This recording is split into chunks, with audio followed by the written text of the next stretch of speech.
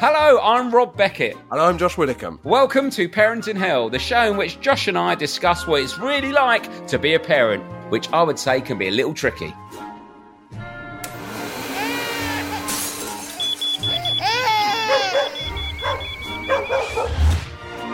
So, to make ourselves, and hopefully you, feel better about the trials and tribulations of modern-day parenting, each week we'll be chatting to a famous parent about how they're coping. Or hopefully how they're not coping. And we'll also be hearing from you, the listener, with your tips, advice, and, of course, tales of parenting woe. Because, let's be honest, there are plenty of times when none of us know what we're doing.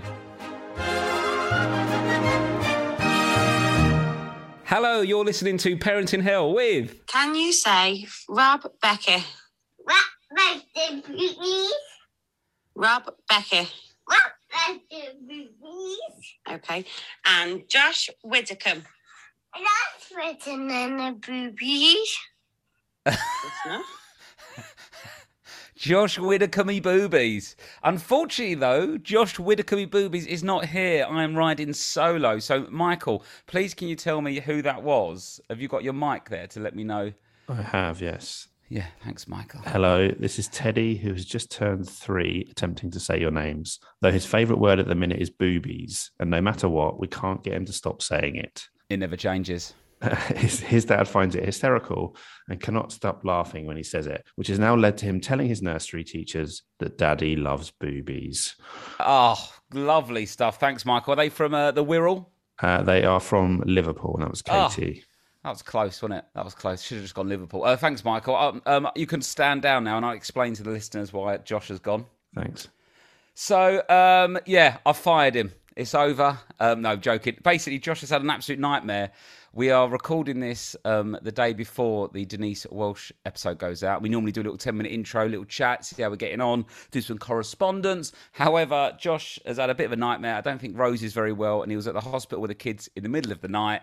Everyone's okay, but he's absolutely knackered, and he's looking after 2 children while Rose is in bed. But he has sent a couple of voice notes to let us know what's going on, so we can listen to these together.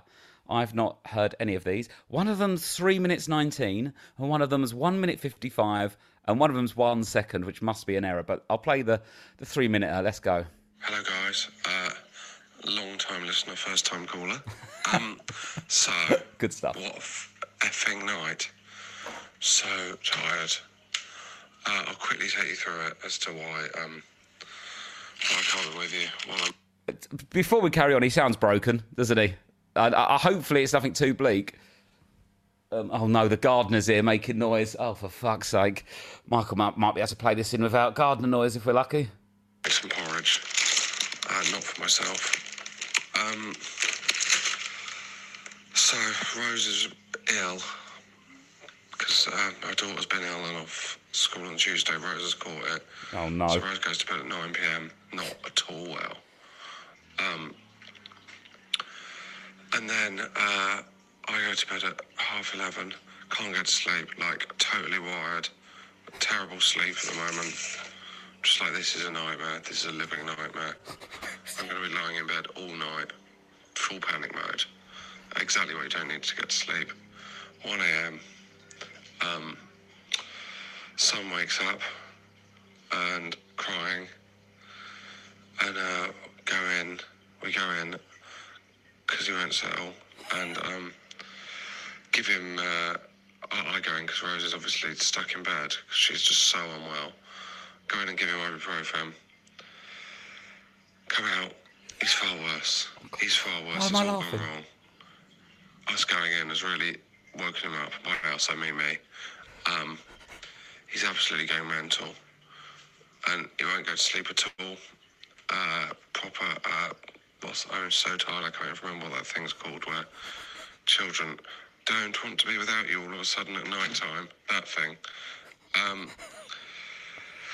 Anyway, go in after a bit, check his temperature. It's 34, which is low.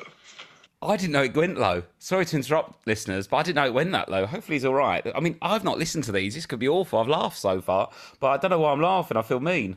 But it is funny, isn't it, when he's when he's like this? Sorry, Josh. which is bad news. Google it. Bad news. Very bad news. Your child should not have a low temperature. This could be hypothermia or sepsis or sepsis or whatever it's called, which I see as a negative. Full panic mode sets in. Well, no. In fact, what you've got to do, I suppose, in that situation, we're going to take him to hospital. Obviously, before that, presume the temperature thing's not working. Do it on us. It's totally fine. Change the batteries. Do it on him again. He's still down 34.2. So I have to drive him to the hospital. I order a cab because you can't park at the hospital for more than an hour, and it takes forever at the hospital. Oh my God, I've done 2.5 minutes. You're not going to have to do anything this morning, Rob. And then cab, managed to get one 4 minutes away. Then it abandons us. I just think I'm just going to have to drive. It's Rose is out of bed by this point because even though she's very ill, the panic's taken over. I take him out, drive him to the hospital, park up. You get an hour's parking. I'm like, I'm just going to have to get a ticket here. Go in, A&E, etc., etc. Get through to the doctor after about 10, 15 minutes. They talk to someone. She does his temperature. Obviously, he's fine. Oh, wait, here comes my daughter. I'll send another one in a bit. 36.5. Oh, long story short, Josh's kid had a temperature of 34. He rushed and went to hospital in a panic, and it was 36 and absolutely fine, which is definitely sounds like something Josh would do. Here's the next voice note. Can't even remember where I got to. Oh, I think... So they check him. Straight away, his temperature's fine. His oxygen levels are fine. His heart rate's fine. I don't know what's happened. Obviously, we have got a faulty thing. Or he's just improved. Or whatever. Anyway, good news. I leave well within my hour's parking. Straight out of there, 15 minutes in the hospital. Drive back. By this point, it's about 2:30 maybe, somehow. So then he won't go back to sleep. Then, little aside... Of course he would go back to sleep. You've just taken him to the fucking hospital for no reason. Well, a reason, but it turned out not a reason. I'm not being mean, Josh. Oh. The person who organised my daughter's party would text us at 2:30 in the morning with planning ideas. He can't sleep, so he's decided to do that. And The party planners dropped a message at 2:30 a.m. East London's mental, mate. You weren't getting out in Zone 5, office hours, 9 till 6. I tell you what, he's very surprised when we reply. Have a bit of a chat about the party with him via text. My son takes another hour to get to sleep. By this point, I am exhausted. Anyway, good news. My sleep insomnia is totally gone. All I needed to do, it turns out, was take my son to the hospital. And by then I'll be so tired, I'll just go straight to sleep. So I was out like a bloody light at 3:30. Up at 7:15. And on with the day. And now we've got to work out how. We've got to take our cat to have kidneys flushed. Beryl, if you remember. At exactly the same time as the school run, which would have been fine. But Rose is struggling to get out of bed because she's in such a bad way. Because she didn't have any recovery time because she was ill. So I've got to work out how to deal with this morning. They're both due at kidney flushing and school in opposite directions, both at 9:30, the cat and the daughter. Bye. Oh, and buy the book. I'll tell you what, if that was my cat, that kidney would not be getting flushed. So that's been Josh Widdicombe's evening. So he couldn't make 8 a.m. to do this record, so I'm here. But no, bottom line is, if you do get your own temperature checker, make sure it works. I don't know if he did his own ear before he went to the hospital. That would have been my first thought. Anyway, so Josh is completely broken, it sounds, which is terrible for him, great for us. So, yeah, that's why he can't be here. So it's just me now. Right, Michael, shall I introduce the episode? Yes, please. Okay, listeners, we have Denise Welch on today. This is a really, really interesting chat, really funny as well. Denise Welch is an absolute... me and Josh will talk about it afterwards. She just nails it. She's really funny, but also she's got lots to say. And a bit of a trigger warning, there's a lot of chat about depression and especially postnatal depression. And Denise goes into quite a lot of detail, which is really interesting. She's really funny about it, but it's quite a serious topic at times. But it's a really interesting story, Denise, because she was an addict at one point, and then she met her current husband, Lincoln, who appears on Unbreakable on BBC, the new show I'm presenting about couples. And they met at like 6 a.m. off their head in a club and then got sober together, and they've not touched anything since.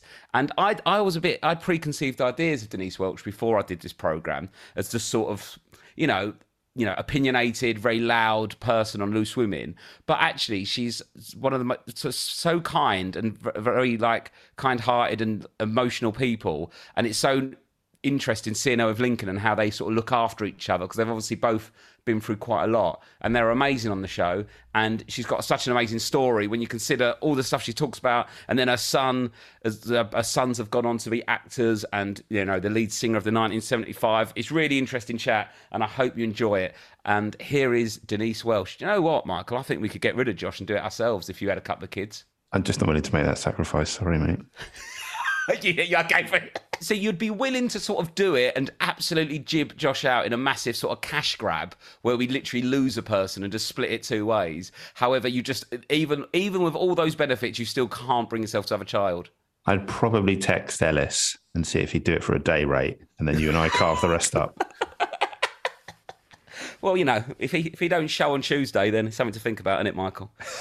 Only joking, Josh. Love you. I hope everyone feels better soon, and stop checking temperatures in the middle of the night and going to the hospital. Right, here's Denise Welch. Welcome to the show, Denise Welch. We're very excited to have you on, Denise. Very excited. Thank you so much. I'm excited to be here. Well, because, Denise, I've always liked you from afar without sounding like a stalker. That is weird. That's a weird start to the interview. I've always been interested by you from afar. But we met on Unbreakable, the new BBC One show starting 6th of October, where I'm the host with some dating and relationships experts, and then we have a series of celebrities with their real-life partners on the show, staying in a huge country house, competing for the title of Unbreakable Couple. It's really well put together. And because you don't know, if you take a leap into this kind of sort of like hybrid reality sort of show, everyone talks about the editing and you have no idea how they're going to portray you. But actually, the first episode is funny. But when Simon tells his story, you could hear a pin drop, So I think it's going to have lots of hysterically funny moments, but lots of moving moments as well. Yeah, no, it's basically a combination. You'll love it, Josh, of like, I'm a celebrity. I'm going to be honest with you. I'm very excited. I'm a celebrity, Good. Big Brother and All-Star Mr. and Mrs. combined. So it's really fun and silly, but then with the added bonus of Rob Beckett. Well, yeah, dressed like a Swedish YouTuber. You can't have everything, I suppose, but there you go. Right, let's get on to kids. Denise, how many children have you got? What's your child setup? My child setup is 2 biological and 1 beloved stepson. So I've got Matty, who is 33. Yep. I've got Louis, who is 21. And we have Lewis, who is 30. Who is Lincoln's son. Lincoln was 4 when he had Lewis. So, and Lewis is now about to give us our first grandchild. Oh, wow. Very Yes. exciting. How are you looking forward to that? Well, we are really looking forward to it. I mean, I've sort of given up on my own. I mean, we were quite close to it at one point with Matty and then not. Louis is only 21, so please, obviously, I don't want any from him just now. We're absolutely thrilled. I mean, the only thing is there's going to be fighting over it because in the days of blended families, they've got all, he's got Lincoln and me, then he's got his mum Bev, then he's got Lizzie's parents. So you have to sort of do a 3 or a 4-way split these days. But they live in Hertfordshire, we live here, but we want to be as hands-on as we can. I'm very excited. So where do you live? Sorry? Where do you live, Denise? Well, we live between Cheshire and London, so we've got a place in London, and we live in Cheshire. So I'm from Newcastle, which is where... So when I had Matty, I was living in London. That's where we had Matthew. So I was in a very then happy marriage with my husband, Tim Healy. We're still very, very good friends to this day. And I had got an incredibly strong homing instinct when I was pregnant. Tim is a Geordie. He was a very successful actor. And that was the days when people said actors had to live in London. They don't now. Yeah. You know, this is how we do castings, you know, like this now. But you did have to. But obviously Tim was respected enough, and I wanted to move back to the Northeast. So we went back, got a lovely home up there near all our family. But I had Matthew in London after a 42-hour fucking labour. Oh, Please my God. excuse me. Bloody hell. Natural childbirth. And when I was no having drugs him, or anything? Just no.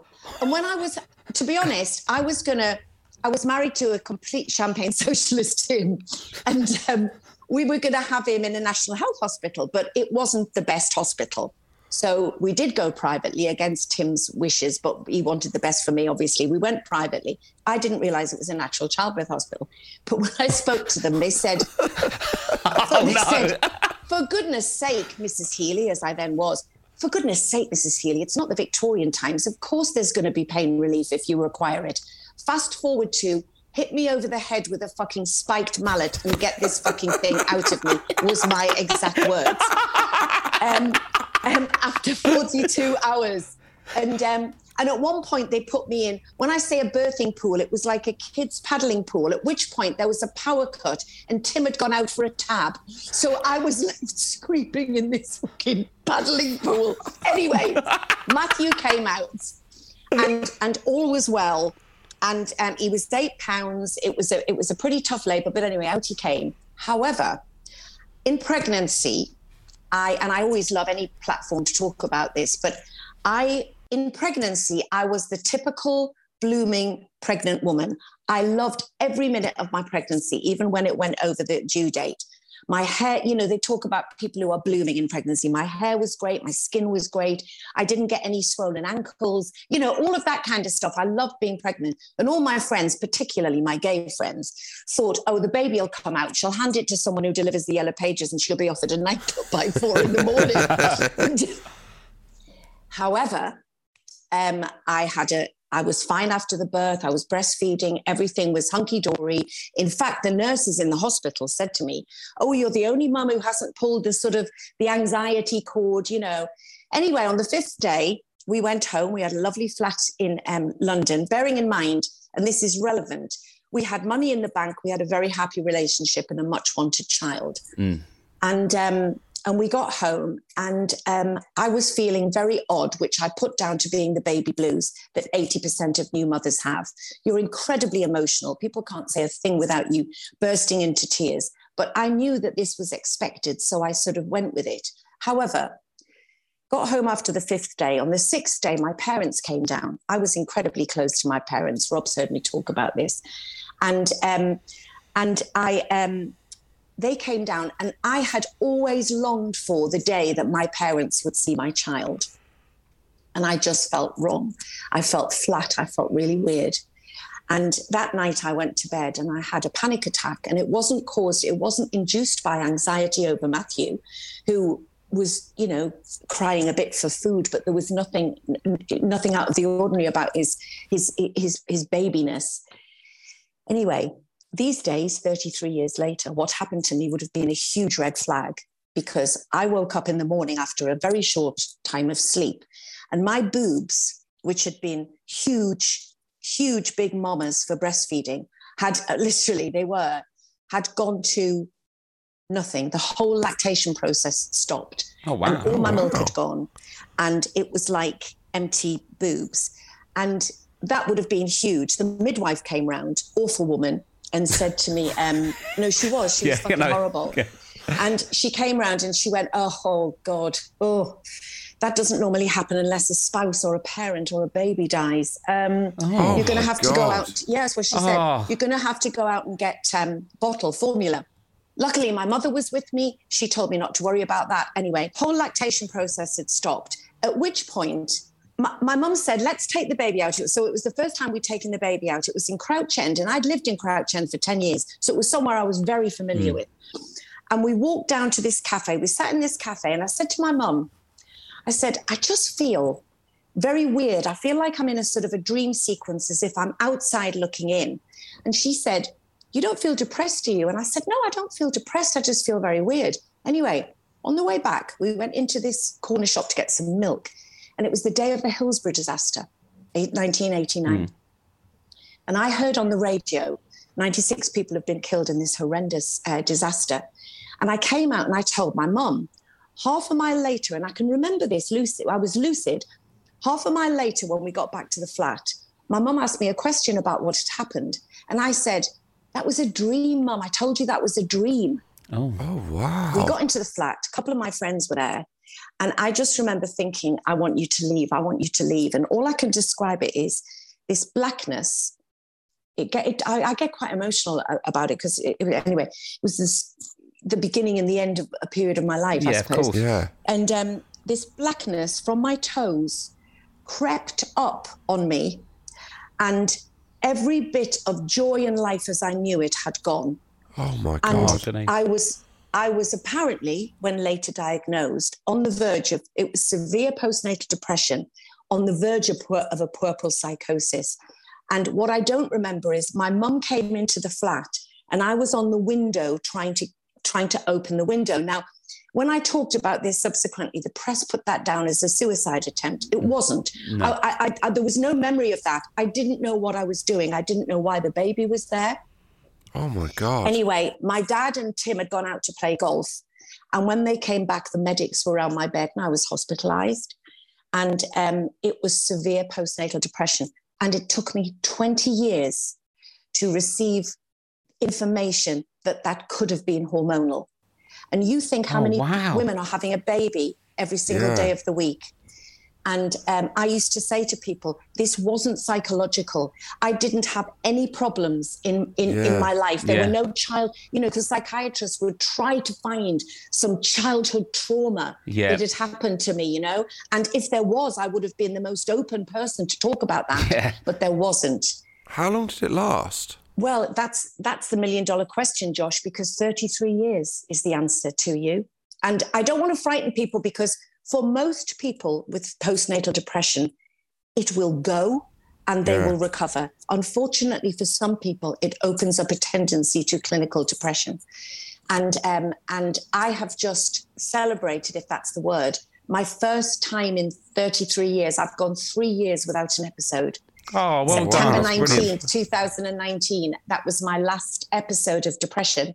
And I don't know why, so I'm not overthinking it as to why, because I'm sure it'll come back at some point. But, it obviously then had a huge impact on Matthew's childhood, on my on everything. But I am grateful of the chance to talk about it because people always try to pin clinical depression onto some previous trauma. And sometimes it is. Yeah.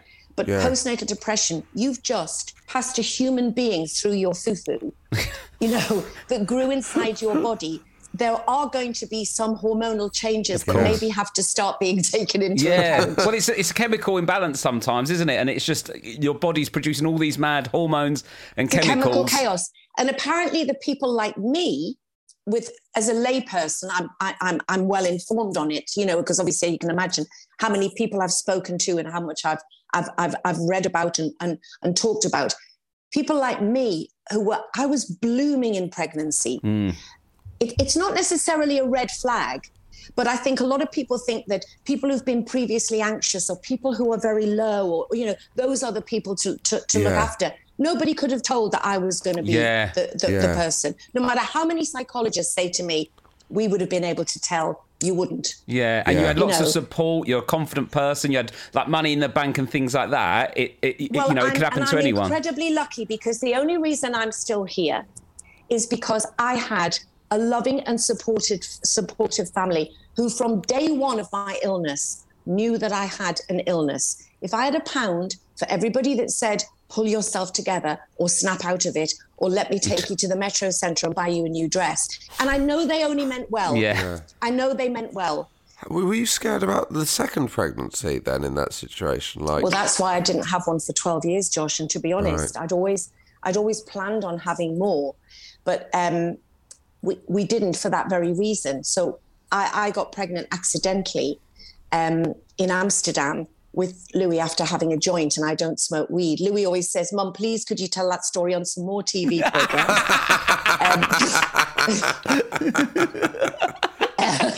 But yeah, so that was, you know, and Tim was on his own admission very worried about that. He was 50 then as well, you know, and so for lots, because he always said, I lost my wife. He married this happy-go-lucky, you know, sort of person, and he lost me for a long period of time. But ironically, what happened with Louis is that people say to me, "Did you get depressed after Louis?" Not any more than I had subsequent episodes of depression, because mine had never stopped. They were sort of ongoing, but the good times by far outweighed the bad times. Also, 12 years on, I knew how to get through them easier. Yeah. So, but you know, I was 42 by then as well. We were sort of old parents. I mean, thank God we had Louis, amazing. But then what happened with Louis was I was okay, and Louis, obviously, I'd had many tests because I was older. And my friend Gordon, who sadly died, but he was my friend and my gynecologist. And he said to me, I think we should give you an elective section because, not because I was too posh to push. I'm from Whitley Bay, you know what I mean? But because he said, let's do everything different. Let's make everything different to your first experience, just so that there are no sort of memory. You know, there were no memories of the whole thing. So I was very happy to do that. And I knew I was in incredibly safe hands with Gordon. So I'd had all the tests and the amniocentesis and all of those things. I knew I was having a healthy boy. I did have a healthy boy. But then in the hospital, Hope Hospital, I had him, National Health, fabulous place in Manchester. And he wouldn't feed. And I was kind of desperate to breastfeed because I felt I'd been robbed of that experience with Matty. And it was something I wanted to do. So, but he wouldn't feed. And we were trying all these, you know, contortionist sort of things to get Lou had a terrible time with it. It was really difficult for her. It's really hard. And the nurses were fantastic. Anyway, day 3, suddenly Louis vomited. I can't find a green. This green, well, you can't see it on me, a bright kind of imagine green. A very, very electric green. And it was like a projectile exorcist vomit. Anyway, he was taken to special care and another nightmare began. Honest to God, my fucking kids. And, it's not always like this. Any would-be parents listening? Oh, my God. That should have been the name of this podcast, My Fucking Kids. And he was taken to special care and they didn't know what it was. And it was horrendous. And I had to walk down this long corridor to go and see him in special care, which I called the Green Mile, because I never knew what was going to be at the end of the corridor. Oh. And I could tell by when I pressed the buzzer and I'd go, hello, it's Denise Healy. I could always tell by their voice whether it was good or bad, you know. Oh, man. And anyway, how old was he at this stage? He was just born, 3 days old. God. And so he was in special care for 2 weeks, but if he took a little tiny cap of milk, he would then bring it up again. Anyway, they were eliminating. It was a medical hospital, not a surgical hospital. So they were eliminating everything. So they had to do the lumbar puncture for meningitis. And after 2 weeks, I just said to them, I can't handle this anymore, guys. I know you're doing a brilliant job telling me what it's not, but I need to know what it is. And they said, right. And they sent him and me up to Alderhay Hospital in Liverpool. And he was diagnosed eventually with a thing called Hirschsprung disease. Right. And Hirschsprung disease is in the bowel between the 5th and the 12th week of pregnancy, and the nerve endings in a piece of the bowel don't form. So before 1948, when the first operation for Hirschsprung was performed, he would have been a child who didn't thrive. And because they can't eat and they can't poo. So, but until they do the surgery, they can't tell how much of the bowel is affected. So eventually, after 6 weeks of him being in hospital and me being at the hospital with him, which was hard because Matthew was 12 and Matthew needed me. Yeah. And anyway, they operated and there was 9 inches of bowel missing that they had to take out, and they do what they call a pull through. So they took the diseased bowel out and they pull they pull the good bits together. Yeah. And so we went from doing no poos to doing about 24 poos an hour. So I'm doing all the actions here, which you can't see, but I just constantly would whip a nappy away and thrust it up the one under. How quickly after did you go, longing for him to poo, go for fuck's sake? Probably within about 25 seconds, because you've done about 3. Oh, and anyway, listen, thanks to Alder Hay and the brilliance, and would you believe this? In the whole world, there were 2 Hirschsprung specialists in the whole world working there on 2 Hirschsprung surveys. Bearing in mind, this is a condition that only affects 1 in 5,000 children. Wow. And anyway, so he was taken off the Hirschsprung register at 5. And to anybody who has a child with this condition, he is now a thriving 21-year-old pain in the arse. Oh, it's brilliant. Oh, that's incredible. So Denise, obviously, when you first had your first Matty, and you found out that you were struggling, and it was all quite difficult.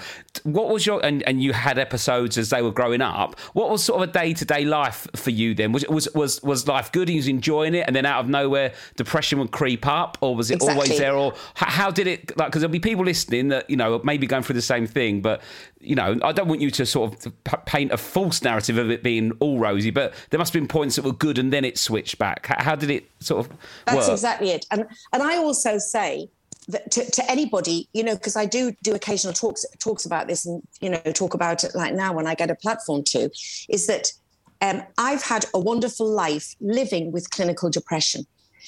It's the most horrendous, isolating, crippling, debilitating illness.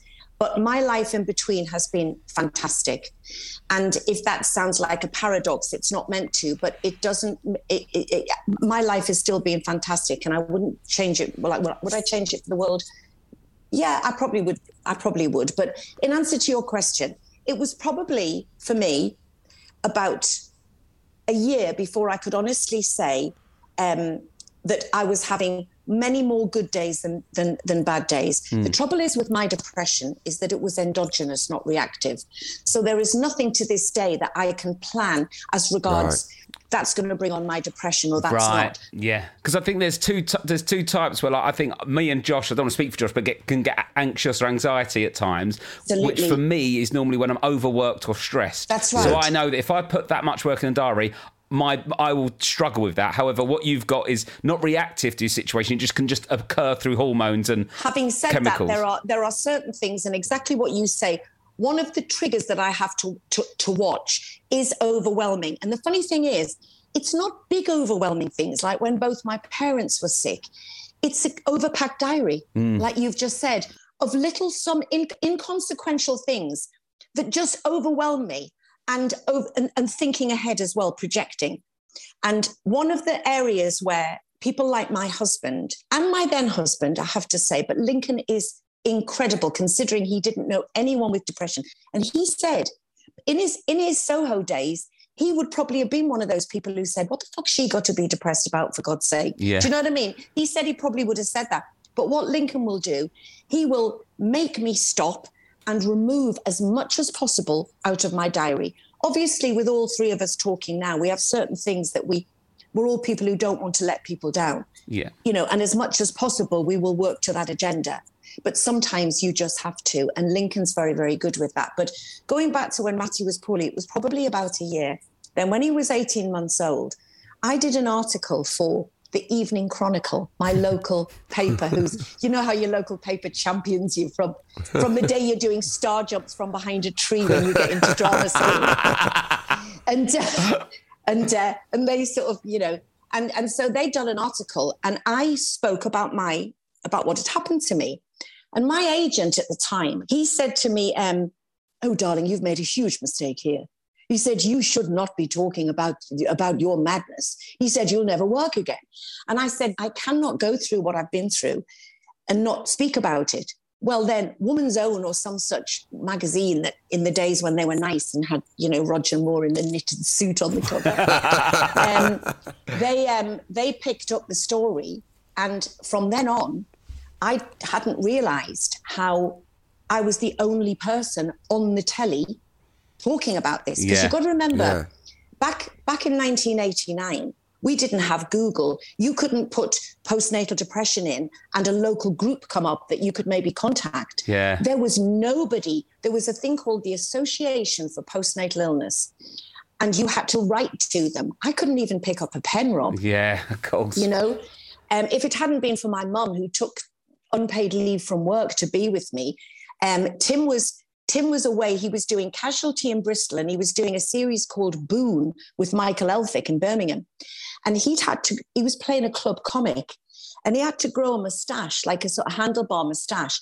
And he had to talk to me with his hand over his mouth because I was convinced that everyone was plotting to change everything around me. Oh, really? It's really, really weird. And I can remember all these things. But anyway, I got then asked to do things like Robert Kilroy's Silk Show in the morning, and the time, the place. And I was determined that even if it did make, people say, did you lose work because of it? And I said, well, I don't know, because if I did, but I don't want to work for people who would have not given me work because I was vocal about having a mental illness.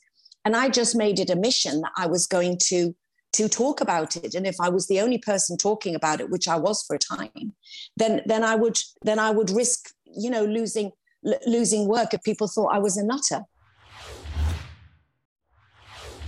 I never thought this is my third marriage and whatever. I never thought I'd meet someone, in my 50s, certainly not in a nightclub at 6 a.m, that would become if there is a soulmate, he's the person I want to be with, more than anybody else. But of course, that all happened. The only thing I can thank alcohol and drugs for is meeting Lincoln. Yeah. And then getting sober together. It's such an amazing story. And getting sober together, because of course what happened was, as a result of my illness and trying to keep up with a packed diary and working in a soap opera, bearing in mind, when I was doing Coronation Street, it was watched by sometimes 21 million people an episode. Yeah. That's the third of the country watching you. There's a lot of fucking pressure on you for that. And also a schedule that just was unforgiving. Yeah. And rather than step back, because now people stay off work if they've lost an eyelash. And, and I was just from the show must go on school of work. Yeah, of course. But there are times when I think I should have stepped back, because if I'd had a kidney complaint or a liver disease or something, everybody would have felt sorry for me. But the horrible isolating thing about depression is you have an invisible illness. And that's when the alcohol started, and that's when the drugs started. So there are no excuses for my behaviors, but there are reasons for it.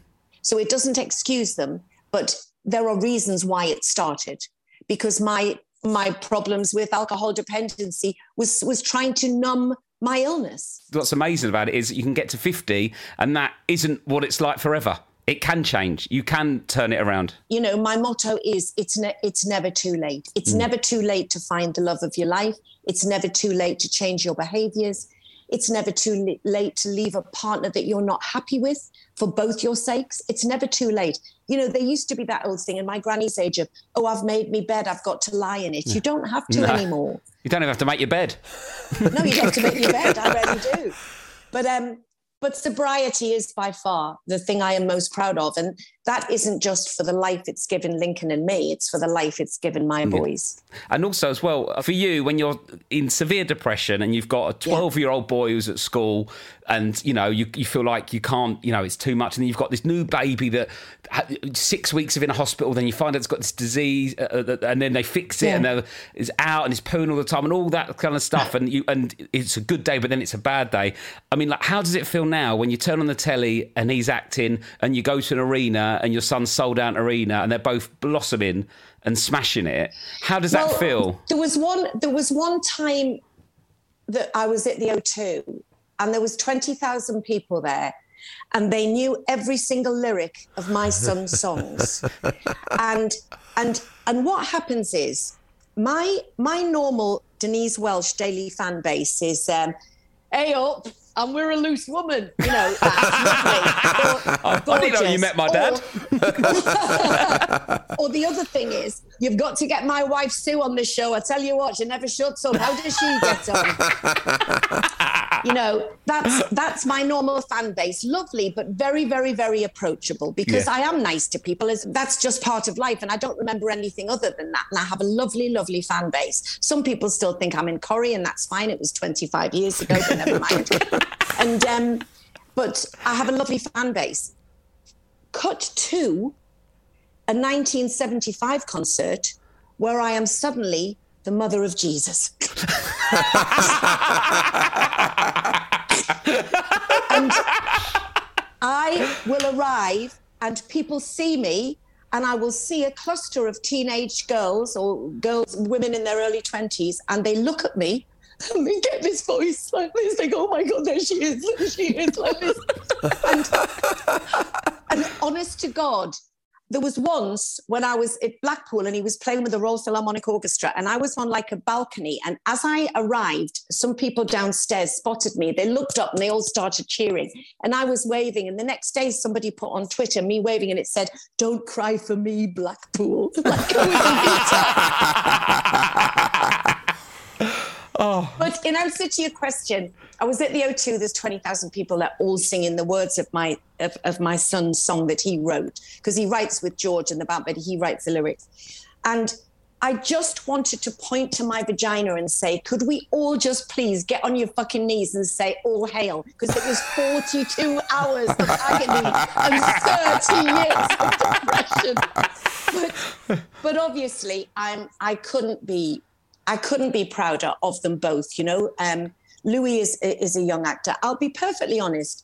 And like, you know, I said before we started, I've got to respect the boys when I talk about them, because we have a laugh, me and Matthew, about people who think there's any kind of nepotism, you know.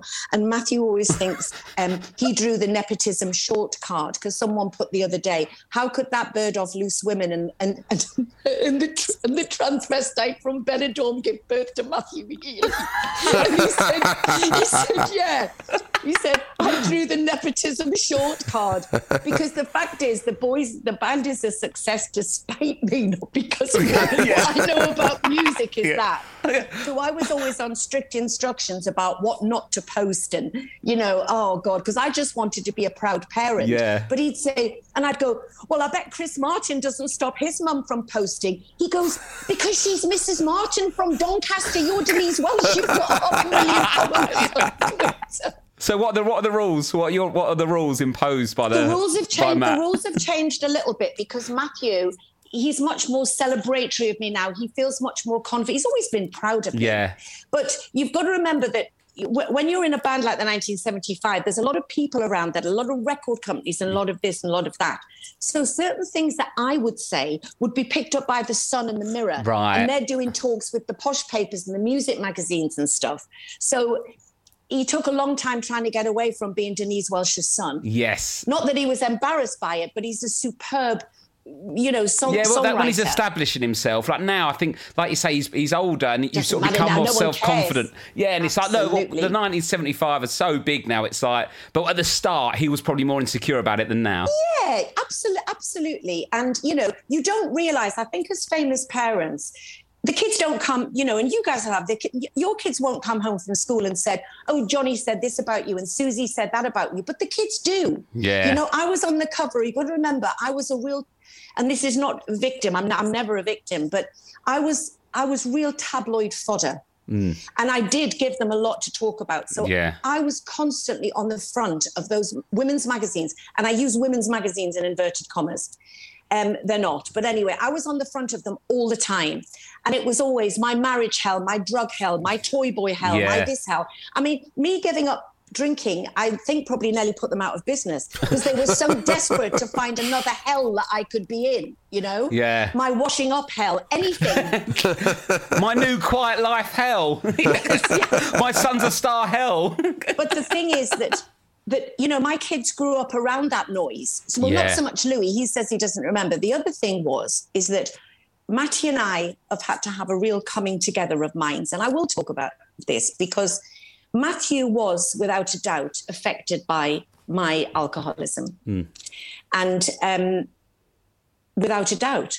He says now that it was a rock and roll house to a degree, and there was always people there. The boys started their band in the garage at our old house. Lincoln started his career in our garage.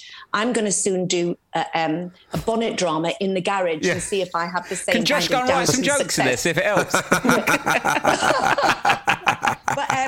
But you know, they started in the garage. I would wake up to do Loose Women and step over people in the kitchen on the floor, you know, and Matthew would go, "Oh, hi, Mum, that's such and such from One Night Only, and that's such and such from Airship," and all these bands. But we were often up till 2. It was a party house. Yeah. And Matty accepts that a lot of who he is because of that. But also, when you are drinking and doing cocaine, which is the worst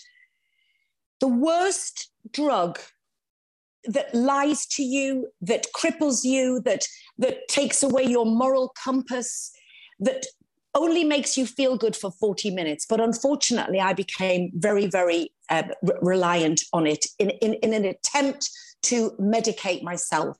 Was that a daily thing or more like a weekend blowout thing? No, sometimes it depended where I was. The thing is, I brought up 2 wonderful children. So I wasn't the kind of alcoholic that went to the you know, because I know I'm not envisioned, and I talk with my hands. I wasn't the kind of alcoholic that opened the cupboard in the morning, took out a bottle of vodka and put it in a cup and drank it. That wasn't the kind of alcoholic I was. I was a binge alcoholic. Yeah. So I wasn't. If I was drinking in the day, it's because it was the hangover from the night before. I didn't drink in the day. And also because my life was so split between being at home and being in London, either on acting, well, not necessarily London, but anywhere. You know, when I was doing Soldier, I was in Germany doing this and doing that. I was away from home a lot. So I did have, it wasn't that I was always with Matty, you know, and I was a perfectly functioning, you're never really functioning as an alcoholic, but as regards doing the school run, I wasn't drunk doing the school run. You know what I mean? It wasn't it's just like when it gets to 6 o'clock and the kids are sort of in bed, you start drinking and you carry on drinking and then get up hungover. Or if I was away from home, I would be drinking and I would be up all night and go straight to work. But in those days, that wouldn't happen now on TV shows. But, you know, there were times when I should have not been been on. But it was a different time. We all talk about that. It was a different time because my drinking really started to be a problem, probably during the Coronation Street time. So Matthew was 10, 11 then. Right. Then it sort of escalated. Listen, guys, I'd always loved a party. But, you know, that was getting pissed on a Saturday night and feeling a bit rough on a Sunday type of person. Of course. You know, I didn't have a problem. So Matthew and I have really, really, he's grown so much as a person because he was thrust into this kind of superstardom. You know, he started the band when he was 13. Right. And when they were 21, 22 is when Chocolate happened. So these guys have been together as a band for 20 years. Wow, yeah. Wow. You know, 20 years they've just celebrated as a band. And that's what Matthew said about this outing now, this tour. After the 3 years we've had, he said, I just want to be in a group with my best friends making and playing good music again together. Yeah. And that's what I think this next tour is gonna celebrate. But I just think there were things that Matthew would point out to me that I'd said and done that I would be defensive about because I didn't remember. Yeah. But subsequently, Matthew loves and adores me. And of course, he's had his own issues. So he understands addiction. Yeah. You know, I have a son who understands addiction. And we are incredibly close. He did going back to what I'm supposed to post and everything. Now I personally, but there was a few months ago when I saw something, some song clip that had come out, and I put it on Instagram and I put, you know, can't wait to see them on tour or something. And Matty rang me and he said, "Hi, Mum." He said, "Are you okay?" I said, "Yeah." He said, "Mum, I love you very much." And I went, "Right, okay." He said, good start. He said, "But you've just announced our tour and we haven't announced it yet." And he said, "My phone has just rung off the hook with every agent I've got, every record company and Universal. Oh my God. Your mother's just announced the tour." Oh no, the amount of planning that goes into a tour announcement. Oh my God. So I am aware and I do have to be careful. And of course now Louis, who's 21, He's just come back yesterday he's been filming a series in Croatia. So, of course, you know, he's seen everything that's happened with Matty. So Louis will send me a picture and underneath it just says, "Don't post, obs." What was it like when... So you said he started the band at 13 or whatever. Yeah. And it was just like a hobby that a teenager's doing. Do you remember, like, it becoming serious? Like, do you remember that transition to thinking this is actually going to happen? I remember knowing that music was in his bones, as we say. His dad's very musical. You know, obviously Tim is known as an actor, but he's very musical. He's an incredible singer. And I'm an actress who can sing. You've had a top 30. You had a single in the charts?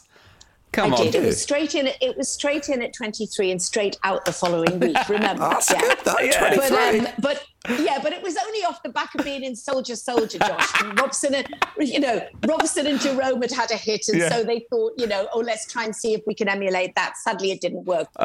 Josh, you've got any more questions for Denise before I go into our final ones? Well, I've got about 400, but I think we, We'll have to do a second part once the grandchild's arrived. I'd loved it. Absolutely. Genuinely, it's been an absolutely lovely way to spend an hour. I've thoroughly enjoyed myself. Oh, thank you. It's also just really, I think it's really important, the things you talk about and how open you are about them. And I just think loads of people have such a great reaction to this. And it's, I think, what would you kind of, your advice be to people if they think they've got postnatal depression?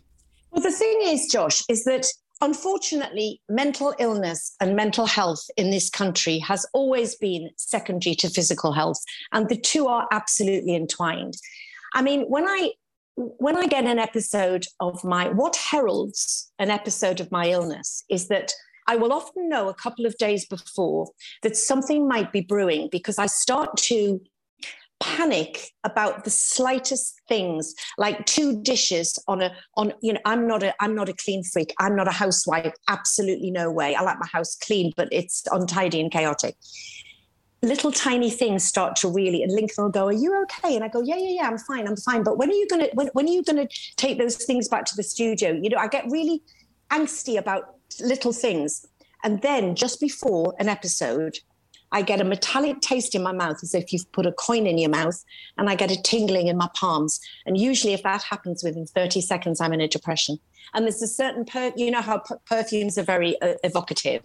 There's a perfume that my mum had when she came to stay with me for 3 days, but ended up staying for 6 weeks. That perfume, if I ever walk past it, I will get a rush of anxiety, because it takes me back to those days. Yeah. But luckily they've stopped making it now, obviously because of that. But it's a very intertwining of physical and mental. What I would say to people is, we have this thing called, it's good to talk. Britain Get Talking, all these sort of things. It is so important to talk, but it's all very well to hold up signs saying it's good to talk, but people have got to listen, because people are still treated very differently at work if they say, "I can't come in because I've got a heart complaint," as opposed to "I can't come in because I've got extreme anxiety and depression." And there is still a lot of work to do. And I do find there's a lot of virtue signaling around the words of "it's good to talk." And but the thing is now is that back in the day, even if I wasn't well enough to do it, now, if you say lived in, I don't know, Birmingham, there will be a waiting list for you to access national health, mental health services. It's absolutely appalling. And especially with young people, it's appalling. But that's another conversation, that needs to be addressed. But now, if you're in sort of, I don't know, you live in Edgbaston near Birmingham, where my goddaughter lives, you could now Google depression services Edgbaston, and there will be some group, some support group, some help group that you could approach that would help you bridge the gap before you can maybe get medical services. It's not the be all and end all, but it's just a group of people who will understand what you're going through. When you are in a massive depression, you can't talk to anyone. So that is maybe when the people around you need to look for some kind of support mechanism for you when you are well enough to do that. Yeah. joining any kind of group and talking about it is absolutely amazing therapy. The other thing is, people say, well, get outside walking. I try and do that a lot when I'm well. When I'm poorly, I can't even get out of bed. So that's when the people around you have just got to make sure that you just do exactly what you do. And if that's staying in bed for 4 days, clear the diary and just be there for the person. Denise, last question is Lincoln, who I fell in love with Lincoln on the show when you came on Unbreakable. He's such a lovely bloke, and it was so sweet seeing how you two interact, especially knowing your backstory now. But the question is, it's a bit different because you sort of met Lincoln when his son was a bit older. But what is the one thing about Lincoln as a parent that annoys you, and what's the thing you love the most about him as a parent? Lincoln is a much stricter parent than me. Yeah. But it's interesting because obviously with Matty, he's never parented Matthew. Matthew's 33. Yeah. Lincoln's only coming up 50. Obviously, he's a young'un. And, well done me. But so he's a friend to Matthew, and they're both huge fans of each other. Louis was 9 or 10. And so, and it's very, very difficult, as people know, to come in as a step parent, especially when Louis has a dad who is a great dad who Lincoln respects totally. And there were times in Louis' upbringing that I honestly felt that Lincoln was being too strict. But now Louis says, I am so glad that I had those boundaries. Right. Because I was the person who said, if you don't do that, I have told you 5 times, I will take that Xbox, whatever it is, away from you. And then, because I didn't want to have to fill in the Xbox time myself, I would give the Xbox back, And Lincoln wouldn't. And so I think, so it's not really a fault. To be honest, it's very difficult to say. I think, you would have to talk to Lewis as well. Lewis is Lincoln's son. I have a great relationship with Lewis. Again, he was 18. And he saw his dad go through a lot. They have become so incredibly, incredibly close. But I think that when our kids address these issues that they've been through, Lincoln and I were both very defensive about it. And that's something that we would change, because nobody wants to be told what you did wrong. Yeah, especially by your kids. Especially by your kids. You absolutely don't want to. And so you fight back and say, well, you should be bloody lucky because this, that, and the other. You've got this and you've got this. And that's not the way around it. You should listen to your kids. And if, and what is it? They fuck you up, your mum and dad. Yeah. That expression.